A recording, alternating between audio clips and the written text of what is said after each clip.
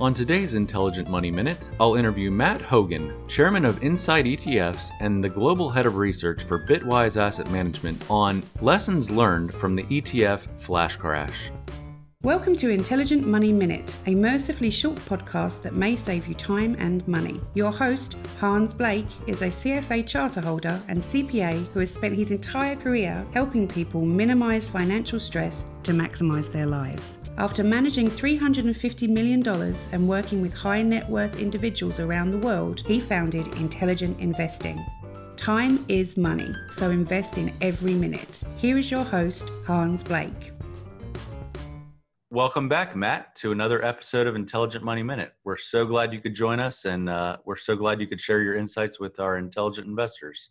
So, Matt, some people watch too much news, especially retirees, and there's a lot of fear out there. Yep. And one of the things I've heard from people that are not familiar with ETFs is they remember that headline or two headlines where there was a flash crash, and they associate flash crash with ETFs.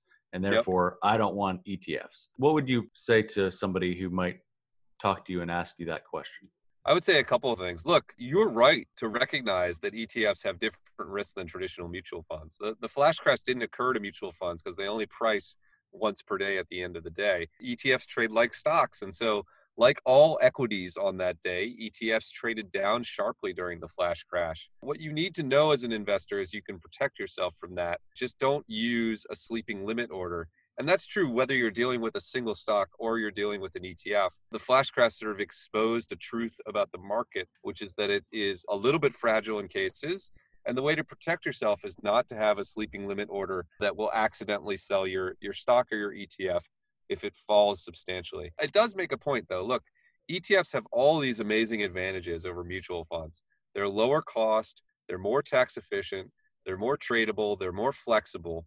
The cost that you pay to gain all those benefits is that they trade on an exchange like a stock. And so you're taking on a couple different risks. You're taking on spreads when you buy or sell that ETF. You're taking on things like the flash crash. And you just have to make sure you're making sensible choices to protect yourself. It's easy to do. Just don't put in a sleeping limit order and you'll be okay. But you're right to think that ETFs are in that way different than mutual funds. And you have to take a little bit different step to protect yourself. If you use market orders for ETFs and you're using highly liquid, let's just say S&P 500 index funds, is that flash crash as much of an issue? I think if you're investing in some of the top 10 most liquid ETFs, things like SPY or IVV, you can probably use market orders and get away with it. It's best practice generally when trading to use a traditional limit order that's set near the price to protect yourself. And that's true, again, whether you're trading stocks or you're trading an ETF. But in practice, SPY, the S&P 500 ETF, is the single most liquid security in the world. It trades billions of dollars a day. You can probably trade that safely. But just to be sure, use an appropriate limit order and good trading hygiene, and you'll be okay. There will always be trade-offs in life. And the same thing is true when it comes to trading, risk, and your financial plans. At Intelligent Investing, we have the ability to show you your financial plan and let you choose some of the trade-offs to see how it impacts your plan. For example, what if you were to retire a few years early? What if you wanted to increase your spending in retirement? Or perhaps you wanted to leave a larger bequest as a lasting legacy? We have the ability to show you how changing each of these factors will impact your financial plan's success rate. And we'd be happy to have coffee or a call to discuss this in detail.